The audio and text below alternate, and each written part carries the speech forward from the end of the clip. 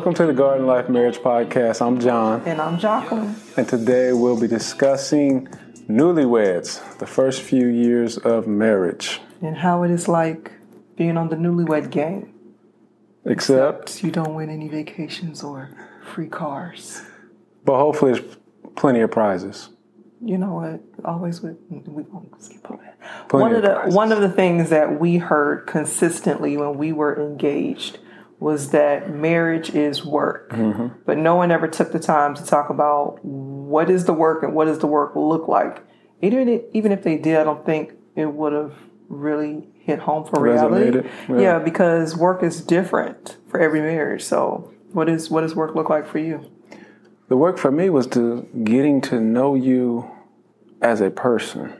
You didn't know me as a person when we were dating? Yes, but I feel like there's so much of that, what I call a honeymoon period, even before you're married. And you're just having fun. You're in love with a person. The experiences are new. So it can almost be so many new experiences that you're not slowing down enough to just be like, let me get to know this person. I say especially in our case because it wasn't a 3 or 4 year period of dating. Because you knew what you wanted. She's right. I knew what I wanted. and it is you. But I think that's the work, at least for me, when people say, okay, the work of marriage, what is the work? It's getting to know my wife and really adjusting to her as an individual when you're not out just dating and going out to eat in the movies, but just that day-to-day life stuff. Yeah, and being in a place where you're comfortable to share your true person and your authentic self and what you like and what you don't like. Because I mean, in the beginning of our marriage, you were heavy into buying shoes and shirts, showing some affection, trying to buy you some stuff. Oh wow, thank you, because I didn't want to be ungrateful. And tell me that she really didn't like it. I didn't like it. So she just got more of it. Who was the shirt on the shirt? I like the person on the shirt. I'm a huge Marvin Gaye fan. I love Marvin Gaye. So he bought, but I mean, I don't want to wear Marvin Gaye on my chest though. But you know, yeah, we got past that. You've gotten better. Thank you. With your gift giving. Yeah, I think that happens a lot early on in relationships. Because you're trying to appease the other person. Not hurt the other person's feeling. Yeah. And so you're not completely honest about, I'm grateful for this, but I don't really like this. Yeah. And so you do end up getting more of what you don't like until you're able to share comfortably why you don't like something. Yeah, because if you're not living together before you get married, then it's easy just to go back to your separate corners and then really say, I'm not going to do this because you got time to be away. But when you are living together as a married couple and there is no going to your separate corners to be like, where am I going to put this shirt that I'm never going to wear? It is, having to deliver the message. And I really do think that most of it is about the delivery. Because going into it, being friends and knowing that, okay, I want to share this with my friend and not hurt my friend, but let them know that, we still good. It was a learning experience. I mean, in learning our partners, we've learned our triggers. What's one of yours? Probably I have more than most. I don't know if it's more. They're just strange. It's not strange. So I think our first couple of years of marriage, I know the first big trigger for me was when you had gone to the store and he brought back Scott. I was just trying to get some toiletries. We need some toiletries at the house. When I tell you, I almost lost it. He took that Scott toilet tissue out that bag, and I thought this.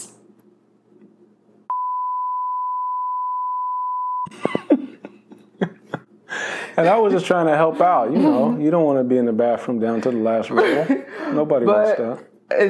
But I realized, okay, he did not know that for me, Scott toilet tissue is a trigger. Okay, because it reminded me of my upbringing. How you were raised. And not having consistent plumbing in the house. So while my immediate internal thought was, I will burn this place down with the Scott toilet tissue, I had to regroup because we were married. And I know that this is not an intentional offense. And I just said, you know what? There are a lot of different brands out there. Let's try to use some other things. Just try to use some other things. So, it might, I know it seems strange. And please do not see me out in these streets and present to me some Scott toilet tissue because I don't know if you're going to like the reaction. And we're making light of it because it is the item. You can say it's a small thing, but that's part of the actual work. Let me get to know you on a deeper level. Yeah. And the small things like that ultimately will build that intimacy and just help you to grow together. For me, one of the big things was just being on time places. Yeah. Being on time. Because I always think I got more time than I really do. Always takes more time than what she thinks. If it takes 45 minutes, she thinks it takes 30. She tells me, hey, let's shoot these videos at 2. We don't start till 3. Well. Stuff happens. But early on in the marriage, we were headed to an event. And let's say it started at, I don't know, let's say 11 in the morning. Okay? It's probably a 30-minute drive. She's still in a phase where she's pretty much doing makeup in the car. I'm driving, she's doing makeup in the car. We get to the event a few minutes before it starts, 10:57 or whatnot. But she sits in the car and does her makeup, finishes it up. We get to the door, and at this point it's 11:02, 11:03, whatever. We go to open the door, it's locked. We knock, somebody peeks their head out and says, we start at 11. We don't allow anybody to come in late. You'll have to come back next time. I was furious. That was a long ride home. Because there was no reason to be late. We were there on time, but I mean, that really to me just even still goes back to just preparing. Okay, preparation, preparing, but as I'm thinking about it, the way you value somebody else's time, that is a trigger because it speaks to how much do I value you. I can be on time for other things, but can I be on time for you or what's important for you? Mm-hmm. So I think that's why that really just kind of irked me. Like, now this wasn't something that just sprung up. And so he had a choice because he was legitimately upset. And it was legitimately because of me. Mm-hmm. And he could have responded in the moment because we still had a car ride home where he could have just been like, this is ridiculous. But you didn't. No. You were like, let me take a moment. So that way when we talk, I'm still talking to my friend and sharing with my friend how upset I am right now. And this is the reasons why. You need to get your life together. Well, let's what we're not going to do. But also the way we cared for items early on in the marriage was night and day. Now, okay. I'm not saying my wife doesn't like... in afternoon. I'm not saying she doesn't like nice things. What I will say is we care about our nice things differently. And so, yes, we both had vehicles, but when she drove mine, she was a little more rough on it. Most people try to avoid the curb. That wasn't a concern for her. It was just like she thought she was always off-roading. In fact, I think I might have to show y'all some of that. So, I mean, she pulled off out of the driveway. And now there's a certain way you got to pull out of your driveway so you don't bang the curb. So you don't bang the front of the car on the curb. And there's a way you pull in. She just act like that didn't even matter. So car getting banged on the way out, getting banged on the way in, just bumper just hanging off. But like I said, she's gotten better. Because you came to realize that it wasn't intentional. No, it's not intentional, but we shouldn't be using laptops as floor mats either. The point is that a lot of times when you're getting to know your spouse, especially in the first couple years of marriage, there might be some tiffs that occur unintentionally, which is why communication is extremely important, because you have to communicate and let them know, hey, this is a trigger for me. This is a problem for me, with the understanding that it might not be intentional. It's usually not. Yeah. He didn't intentionally buy Scott toilet tissue because he was like, I'm going to trigger her today. I didn't know she didn't like it. And I wasn't intentionally hopping curbs because I was like, I'm going to get him all riled up for nothing. And so there is a decision to make in the moment, which is probably the most critical time, because you can react or you can take a moment to pause and say, how can I diffuse the situation? Yeah. How can I come back when we're level-headed and, can speak calmly to each other? Keep it friendly. Yeah. I think I remember one time I came into the room when you were watching TV, and I'm just kicking it, chit-chatting, joking, and he's watching TV. I'm going to tell this, because you got to tell it right. We watch some shows together. Majority, no. Because he got the killer show. And so I'm out in the living room watching the show. She's in the bedroom watching the show. And when her show's over, what she decides to do is come out into the living room, turn on the lights, and start talking. So I paused the show thinking, okay, it's just going to be quick. And she didn't want to have a whole conversation. And so I'm like, come on, wrap it up. I'm enjoying this show, right? That's what I was doing. I'm enjoying this show. And she got a little bit of attitude about it. I had a little bit of attitude about it. Like, I don't disturb you when you're doing what you want to do. Don't disturb me when I'm doing what I want to do. And so the following day, we brought it up again and talked about it. And she made a comment about, is it a good time to talk, or are there fictional lives at stake? And so it's just become one of those phrases we use to just kind of joke with each other when, things need to be discussed, but they're not serious things. Right. They're just jokes. So fictional even what can be tense.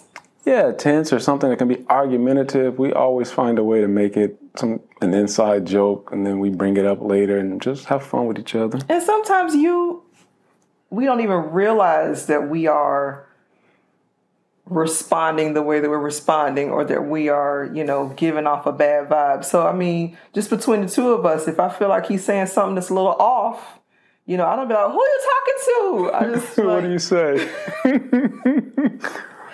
I say, let me check your pamper. Let me check your pamper. You all right? You need a nap? Because it's a friendly way to say, hey, you're not. Why are you so cranky? Yeah, you're not responding like you normally do. And then it gives, your partner a safe space to say either, my bad, or here's why. Like, this is what's going on. This is, what happened to me throughout my day. And so it gives you guys, a safe place to really talk about it. So I think the work in marriage is really not only learning your partner, but learning new ways to respond to keep the peace with your partner in marriage, because that is work.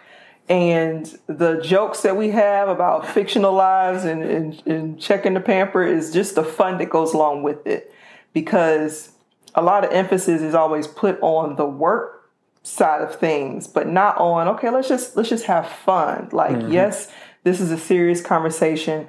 After we talk about it and resolve it, what's the fun after? I think that's part of what's not mentioned, is that yes, marriage is work, but it's also fun as well.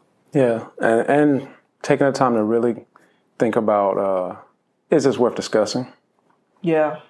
I think sometimes early on you respond so quickly to something you don't like, just to think about it later and say, hey, was that even worth talking about? That was an argument we didn't need to have. Yeah.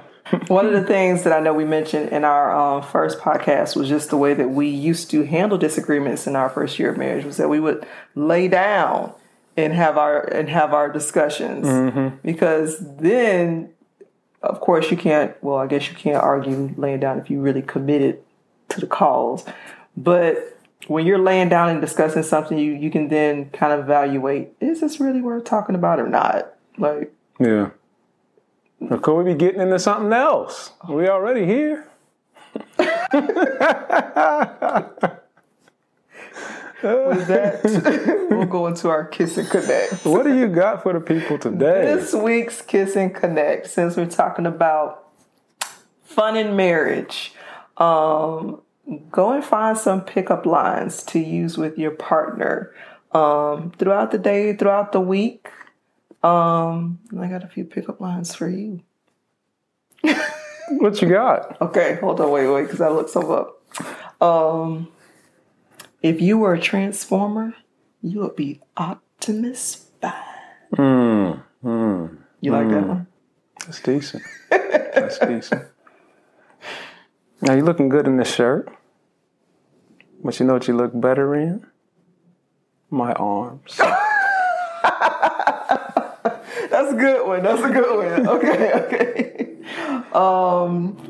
Something must be wrong with my eyes because I've been checking you out all day long. Okay.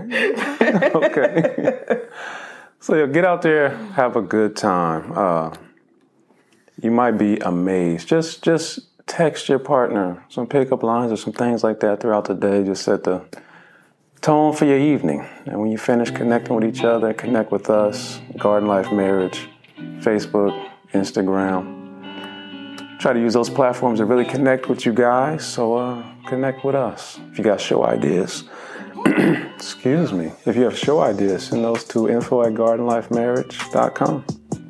All right. Tune in next time where we're discussing baby blues. Baby blues, because those babies, they changed the garden altogether.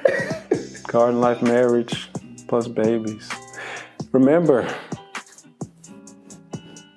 marriage is a journey. Plan accordingly.